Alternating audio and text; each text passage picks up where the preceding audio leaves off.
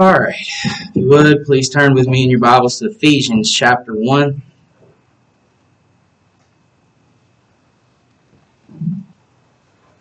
Ephesians chapter 1. So it is it's a running joke amongst our Wednesday night adult class that I always seem to find a way to make reference to Ephesians no matter what subject we're covering on that particular evening. It's not without merit, I will admit. So it should come as no surprise that given the occasion for this series of sermons that I'm starting today, we're going to be looking at Ephesians. And I have much I want to say in a very short amount of time. And so that's exactly what the inspired apostle did in this epistle to a church he dearly loved. He said a lot in a short amount of space. And that said, I need to make an acknowledgement here to everyone. I know that I preach long sermons. I'm aware. And I know some of you don't particularly like having to sit through long sermons. It's okay, you can laugh. I'm just bringing this up because I want you to understand I really have to cover a lot of ground in a short amount of time. So I'm asking that you be patient with me and understanding with me. If maybe I do go long on some of these sermons, I'm going to try not to go long on at least all of them, but just please show some patience for me. The Puritans called Sunday the market day for the soul, okay? And this is the time the saints are supposed to be equipped by the word of the Lord for the rest of the week. That's the idea behind that. So I don't mean to come off negative by pointing this out and just saying it out loud to everybody, but I don't mean that at all. I hope you don't think that's my intent. It's not. But I just want you to know where I'm coming from in preaching longer sermons sometimes, okay? I think that these are important things. God has given us the scriptures that we may be competent and equipped for every good work, and I'm convinced that we should consider these things and not just in a cursory way. I don't just want to scratch the surface. I want to dive deep. So I preach that way. That comes from conviction. So anyway, I'll move on. Back to the epistle now. Let's begin by reading, and then I'll try to get into our exposition. Ephesians chapter 1, verses 1 through 14. That's what we're going to be looking at today. It says, Paul, an apostle of Christ Jesus by the will of God, to the saints who are in Ephesus and are faithful in Christ Jesus, grace to you and peace from God our Father and the Lord Jesus Christ. Blessed be the God and Father of our Lord Jesus Christ, who has blessed us in Christ with every spiritual blessing in the heavenly places, even as he chose us in him before the foundation of the world, that we should be holy and blameless before him. In love, he predestined us for adoption as sons through Jesus Christ, according to the purpose of his will, to the praise of his glorious grace with which he has blessed us in the beloved. In him we have redemption through his blood, the forgiveness of our trespasses, according to the riches of his grace, which he lavished upon us in all wisdom and insight, making known to us the mystery of his will, according to his purpose, which he set forth in Christ as a plan for the fullness of time, to unite all things in him, things in heaven and things on earth. In him we have obtained an inheritance, having been predestined according to the purpose of him who works all things according to the counsel of his will, so that we who were the first to hope in Christ might be to the praise of his glory. In him you also, when you heard the word of truth, the gospel of your salvation, and believed in him, were sealed with the promised Holy Spirit, who is the guarantee of our inheritance until we acquire possession of it, to the praise of his glory. Let's pray. Father in heaven above, we come to you again in the name of our Lord Jesus Christ, and we thank you for your word. We thank you for this passage we've just read. Lord, we pray that you would help us now to hear what you are saying, what the Holy Spirit inspired the apostle to say. Lord, I pray that you would get my human weakness out of the way and confess my need for you. I also pray that you would get everyone else's human weakness out of the way and help them to receive this message. And Lord, I pray that this would be edifying to your saints. And ultimately, I pray that this would lead to us glorifying the name of the triune God. And it is in the name of Christ, by the power of the Spirit, I pray this. Amen. All right, so the epistle begins with the human author identifying himself as Paul, an apostle of Christ Jesus by the will of God.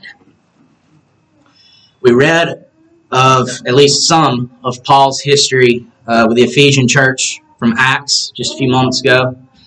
Paul was the apostle Christ sent to found and then nurture this church in its earliest years before he would move on to other projects and eventually would be martyred for his loyalty to our King, Jesus. He wrote this epistle while he was imprisoned and probably while he was under house arrest in Rome in the early 60s. That's probably the time frame we're looking at here. So really not that long before his death. This would have been really within just a few years of his death.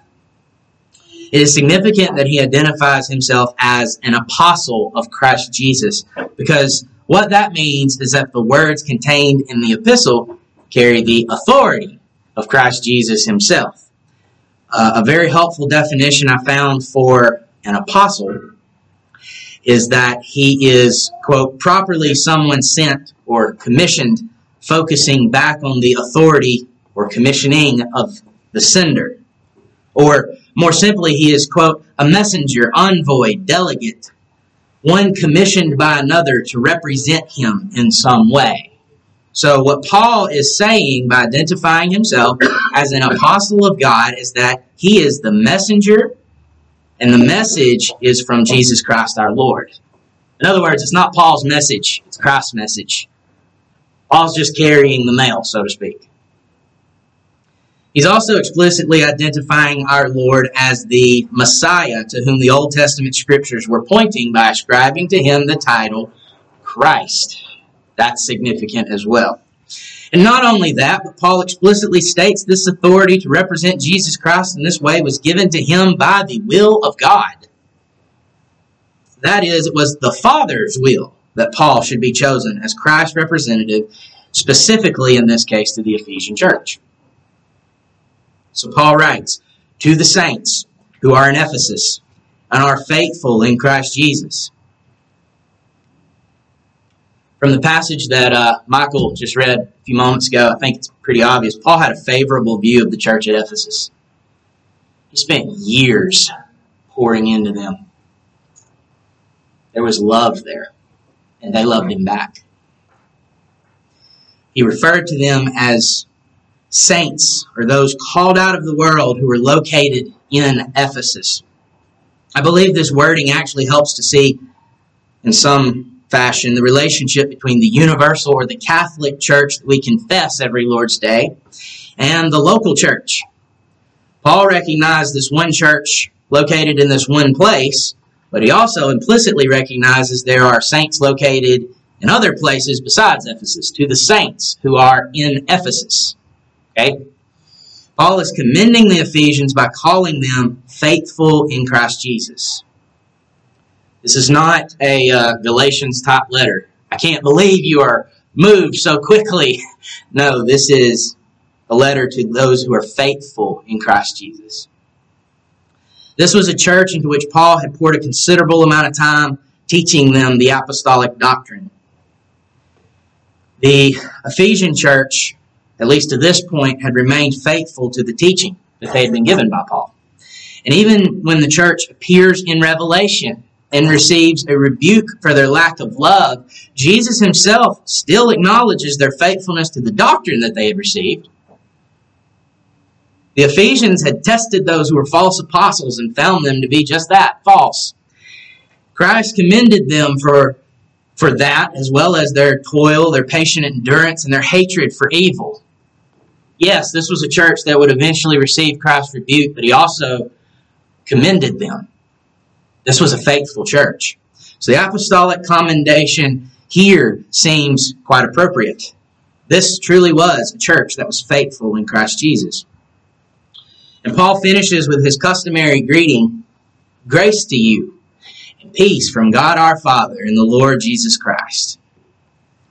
And much of the remainder of the book fleshes out what that statement actually looks like, interestingly enough.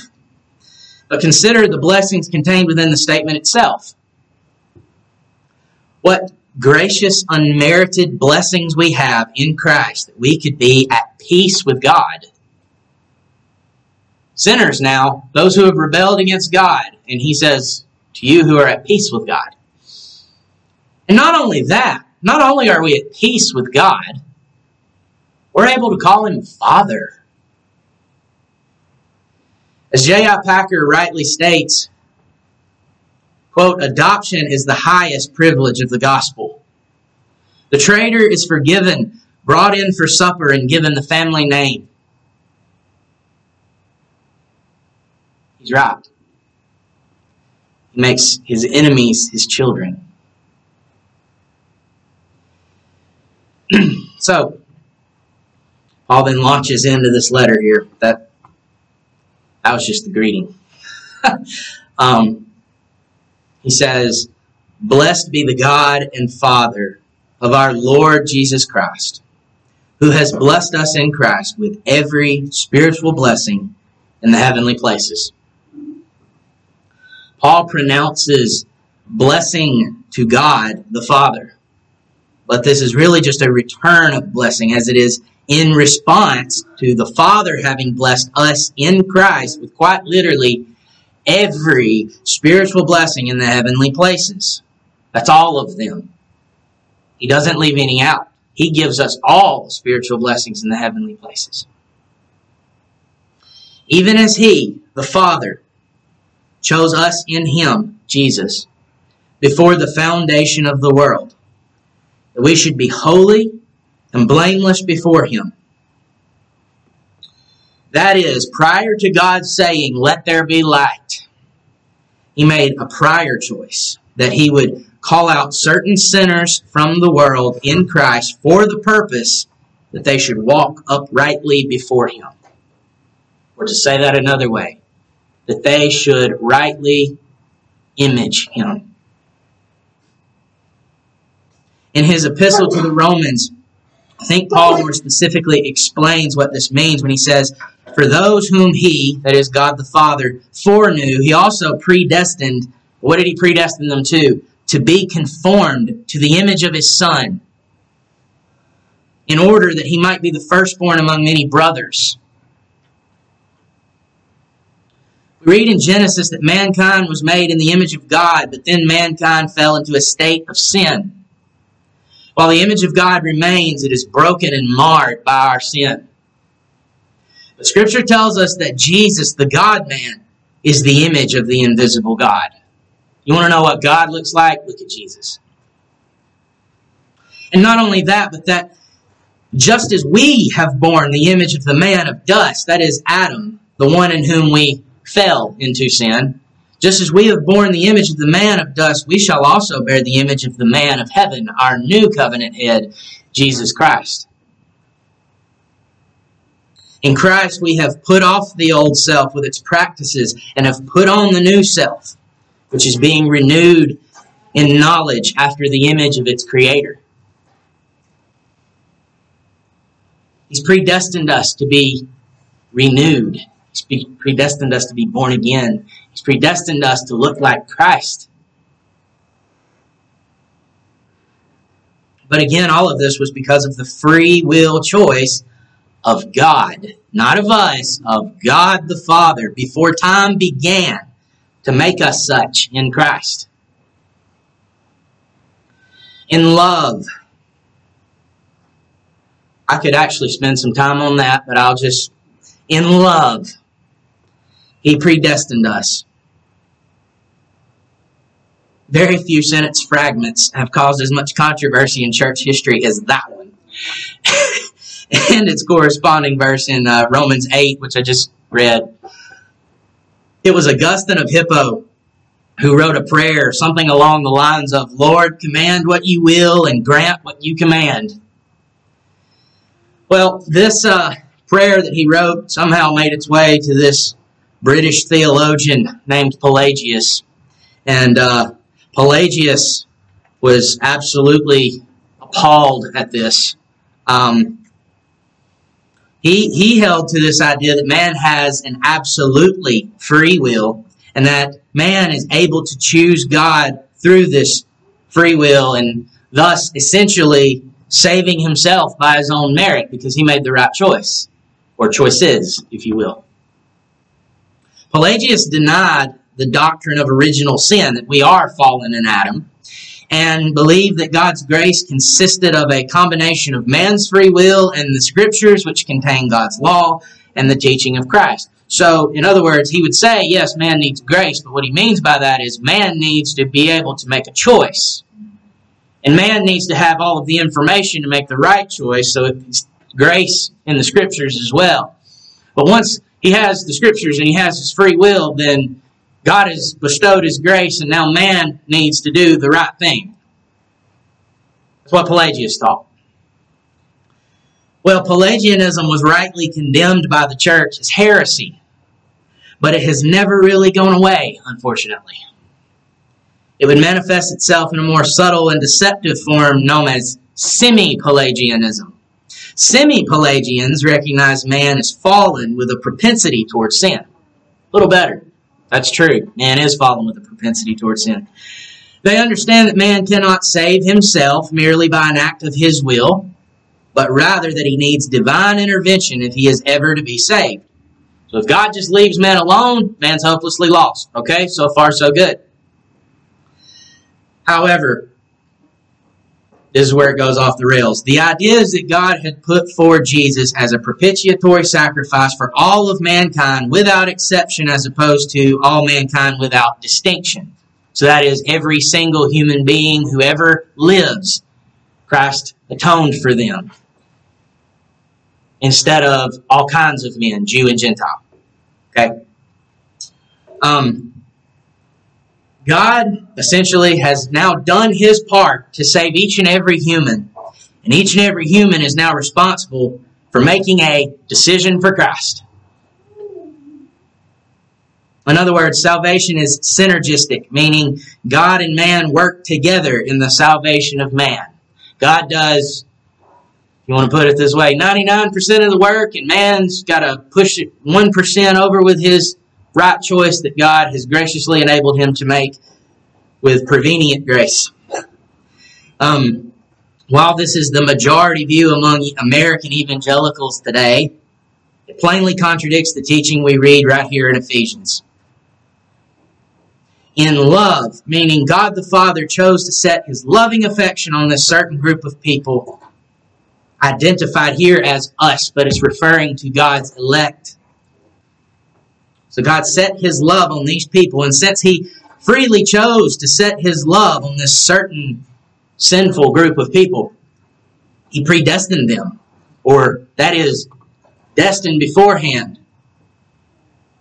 Meaning it was not dependent on anything in them, but truly God's free and sovereign choice of them for adoption as sons through Jesus Christ.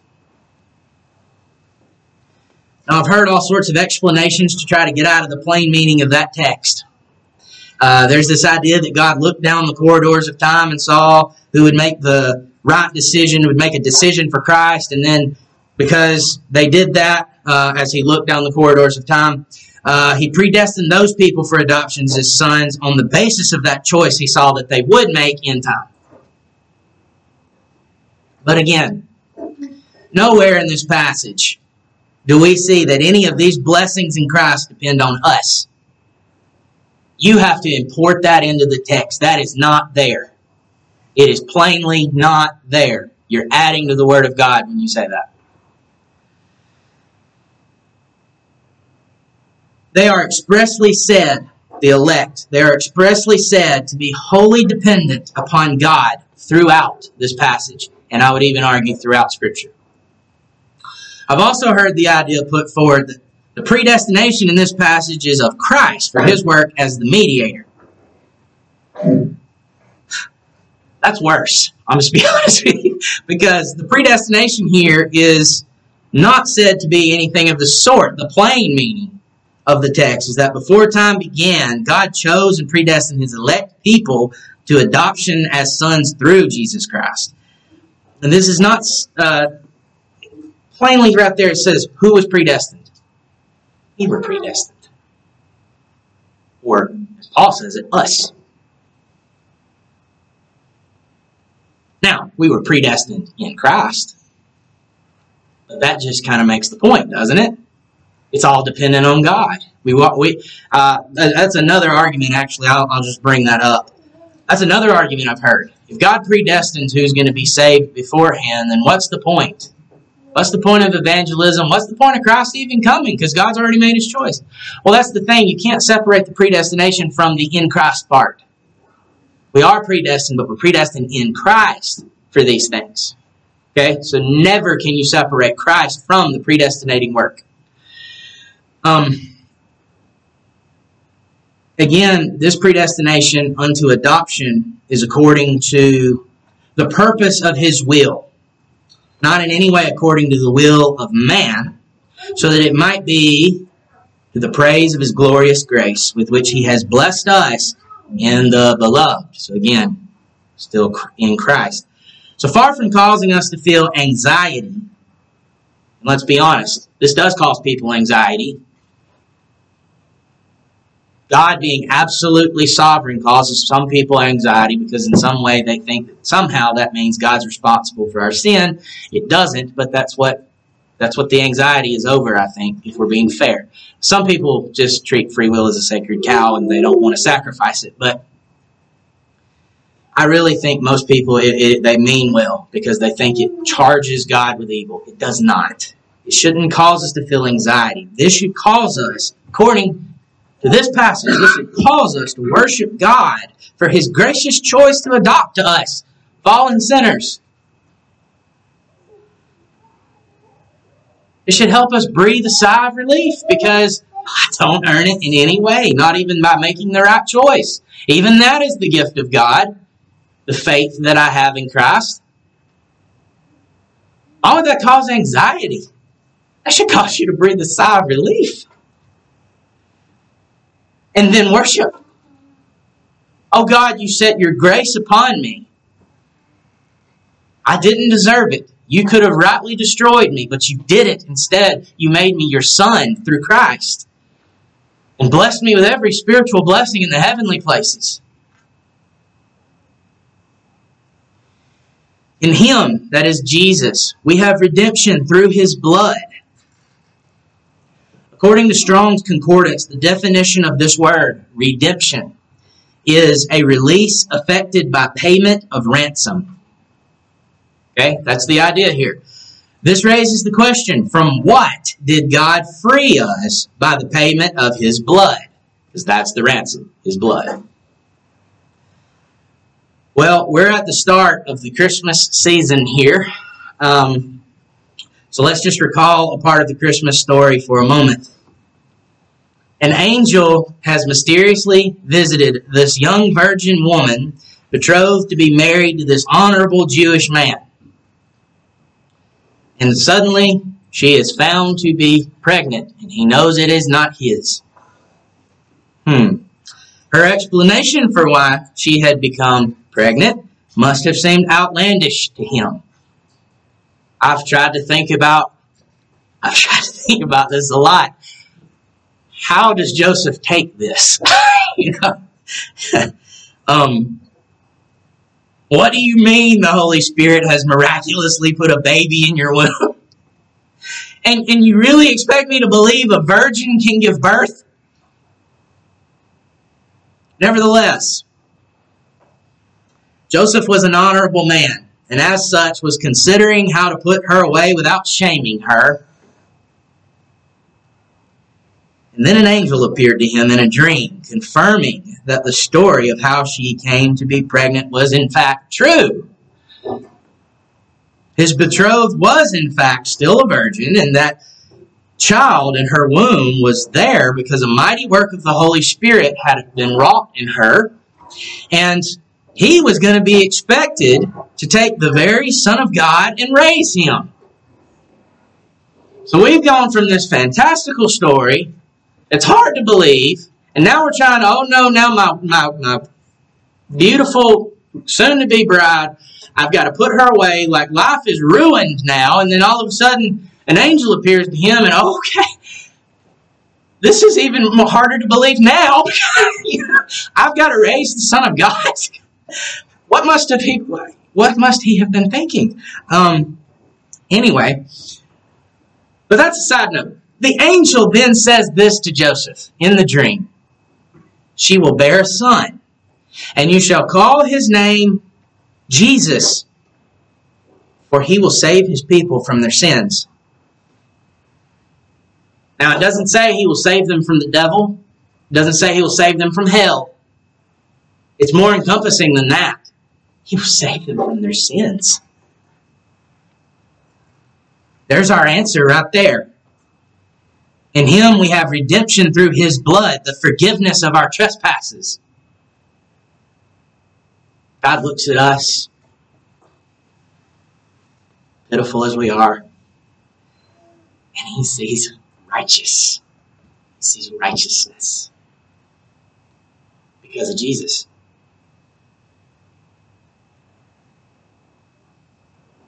Or as Paul puts it somewhere else in Scripture, in Galatians, Christ redeemed us from the curse of the law by becoming a curse for us. For it is written, cursed is everyone who is hanged on a tree. What are we saying around this time of year? He lifts this, he saves us far as the curse is found, right? Joy to the world. He renews us. He takes away our sin. Not only that, he gives us his righteousness. That's why God sees us as righteous. And he did this according to the riches of his grace, which he lavished upon us. How rich is God in grace? I'm going to give credit where credit's due here. I remember the first time I heard that question asked. Seth Benefield asked that question. How rich is God in grace? He's an infinite wellspring of gracious riches, is he not? He is rich enough that he could lavish upon us every spiritual blessing in the heavenly places. And in fact, we read here that he does just that toward us who are in Christ. There's not one spiritual blessing that he does not lavish upon his elect sons and daughters in Christ. The idea behind lavished is an overabundance. Okay, he didn't just he lavished us with like we're up to our eyeballs in blessings. Okay? He did this in all wisdom and insight, making known to us the mystery of his will, according to his purpose, which he set forth in Christ, as a plan for the fullness of time, to unite all things in him, things in heaven and things on earth. In other words, it always has been the will and purpose of God the Father that at the consummation of human history, all things in creation, things both in heaven and earth, should be united in Christ. That's always been the plan. There are ways in which Christ has already accomplished this mission from the Father. You've heard the already, not yet, right? Well, this applies here. The incarnation itself sees God and man united in the one person of Jesus Christ. We confess that Jesus is truly God and truly man, yet one Christ, the only mediator between God and man. And so likewise, those united to Christ also have been united to God in him. And we also read throughout the rest of Ephesians that he unites Jew and Gentile. And he unites the church in himself as the body of Christ. He brings unity within the structure of the family. And he unites all of these to God. So he brings unity on a horizontal plane, and he brings unity vertically. He brings peace between men, and he brings peace between God and man. These are aspects of how Christ already has brought unity to all things in heaven and on earth. The heavenly hosts, that is the heavenly armed forces, okay, so Think about who's saying this. That's what makes it so significant. The heavenly host proclaimed to the shepherds at the birth of our Lord, glory to God in the highest, and on earth, peace, goodwill toward men. This was central to the mission of Christ in his incarnation, that he would reconcile to himself all things, whether on earth or in heaven, making peace by the blood of his cross. But there is a sense in which the mission is not yet complete as well. After his resurrection, Christ commissioned his disciples to go and disciple all the nations. And the basis of the commission was that he had been given all authority in heaven and on earth. The discipling of the nations is aimed toward this uniting of all things in Christ until the consummation of this age and the inauguration of a new heaven and a new earth. This has been God's plan before the foundation of the world. And he has blessed us with this spiritual blessing that we get to take part in its coming to fruition. Oh, we don't do it. We do it in the sense that a hammer hits a nail. Okay? You don't credit the hammer for that. But nevertheless, we get to be the hammer. We get to take part. In him we have obtained an inheritance. Again, that inheritance is every spiritual blessing in the heavenly places which is lavished upon us, having been predestined. That is, predestined for adoption as sons, which is why we would be receiving an inheritance from the Father. And this according to the purpose of him who works all things according to the counsel of his will. Again, that purpose is to unite all things in Christ. And here's the reason we can be confident that he will accomplish his purpose.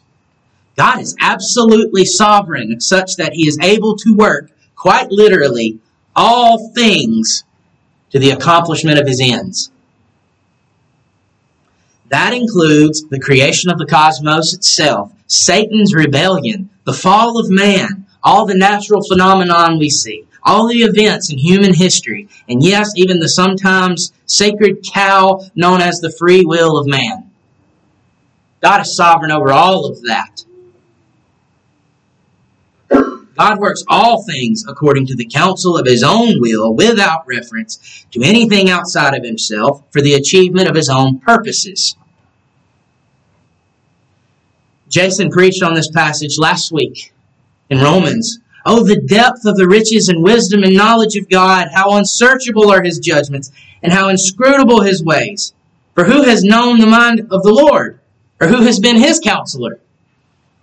Or who has given him a gift that he might be repaid? For from him, and through him, and to him are all things. To him be glory forever. Amen. All things were created through Christ and for Christ. The salvation of the elect is no different.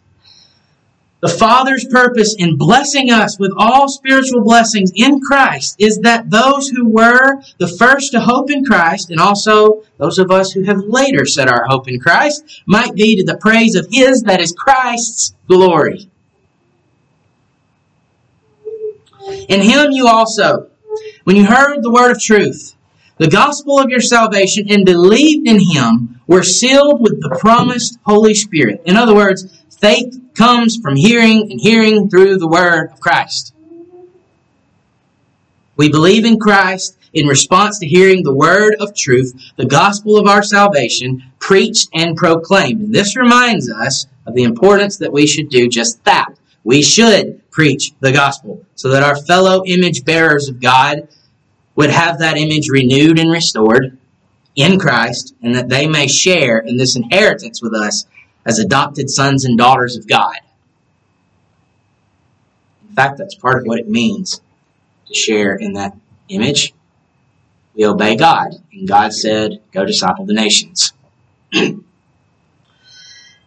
Now, the purpose of a seal is to mark out something as belonging to the owner of the seal. That's what a seal is. God has placed his seal, Holy Spirit upon all believers. This was the same Spirit promised through the prophet Joel. We read about that earlier. This same Spirit, this promise was fulfilled. This same Spirit was given on the day of Pentecost.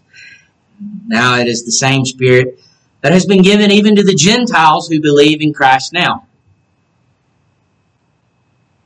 This same Spirit is the guarantee or the down payment or the earnest payment of our inheritance until we acquire possession of it to the praise of His glory. Again, there is an already not yet dynamic here.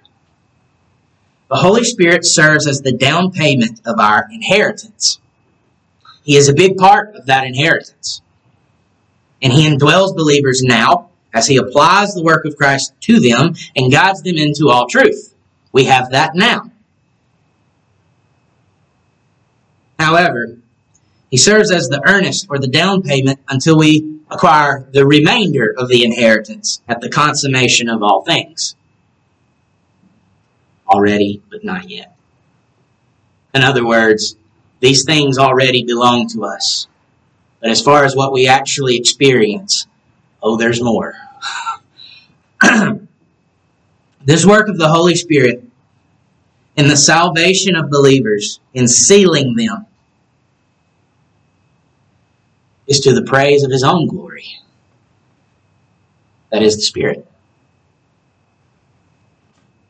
So, as we come to a close, here are a few things for us to take away from this opening passage of the book. If you're a note taker, I'm finally going to do point. So here you go. Point number 1. God is sovereign.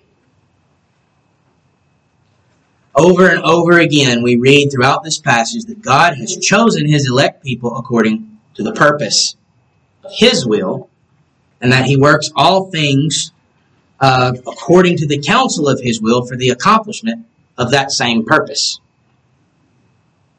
So number 1, God is sovereign. Number 2, salvation is a work of the triune God. Or maybe I should say it this way, it is a triune work of God. Throughout this passage, we see that the Father purposed, the Son accomplished, and the Spirit applies the work of salvation to His elect people. Point number 3. As a sovereign work of the triune God, salvation is from beginning to end by His grace alone. Nowhere do we see that the elect merit any of these blessings. Quite the opposite. It is merely by the gracious choice of God that He would lavish His blessings upon us rebellious creatures of the dirt.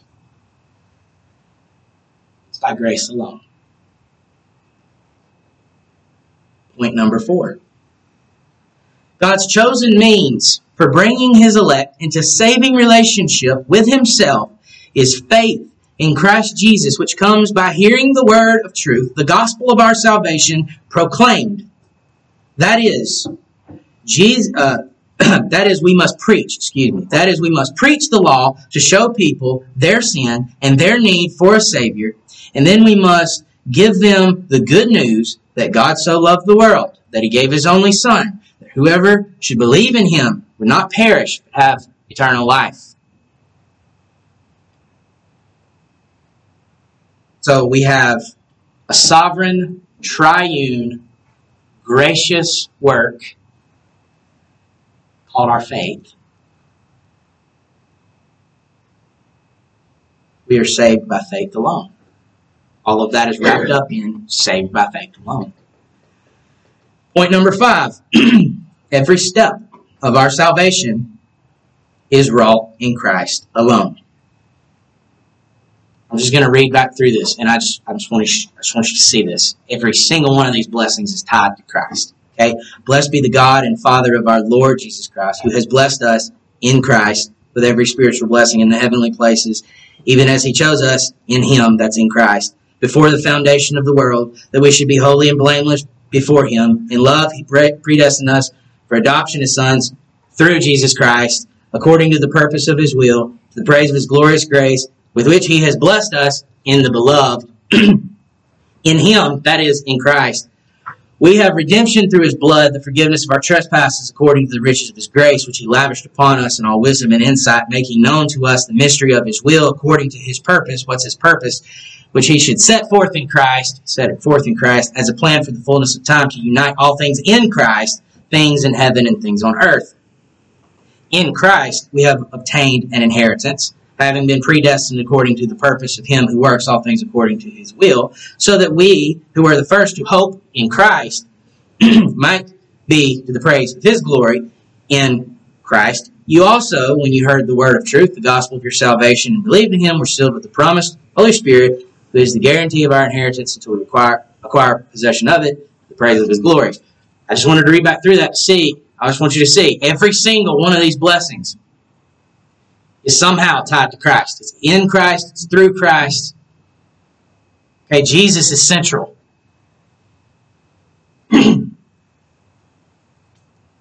Every step of our salvation is wrought in Christ alone. Point number 6. Our salvation is not about us in the ultimate sense. I remember, what's her name? Joel Osteen's wife. I think Victoria's her name. I remember hearing her once say, when you worship God, it's not really about God, it's about you, because that's what makes God happy. I'm paraphrasing, but it's something like that. Okay, listen, that's profoundly false, y'all. This passage is very clear. Our salvation actually is not about us, it's about God. Or even if you want to get more specific, it's about Christ. The Father's purpose in all this is in order that Christ might be the firstborn among many brothers, and that he would unite all things in Christ, things in heaven and things on earth. It is the will of the Father that in everything Christ might be preeminent, and that at the name of Jesus, every knee should bow in heaven and on earth and under the earth, and every tongue confess that Jesus Christ is Lord, to the glory of God the Father. Doesn't sound like that's about us, does it? Oh, we benefit from it, don't misunderstand me. We are the one receiving these spiritual blessings, okay? This is not a bad thing that it's not about us, but it's not. It's about the one who's blessing us. It's about the gift giver, not the gift. And in fact, the greatest gift is the gift giver. And this brings us to the final point, number 7. That God's salvation of his elect is ultimately to the praise of his glorious grace. Each of the divine persons has glory ascribed to him in this passage. Look back through it. Verse 6 ascribes glory to the Father. Verse 12 ascribes glory to the Son. And verse 14 ascribes glory to the Holy Spirit. God's gracious salvation, whereby we receive every spiritual blessing in the heavenly places, should cause us to respond in worship and praise to the name of the triune God who has blessed us. So may he help us to do that today and every day as we live our lives for his glory forever and ever, world without end. Amen. Let's pray. Father,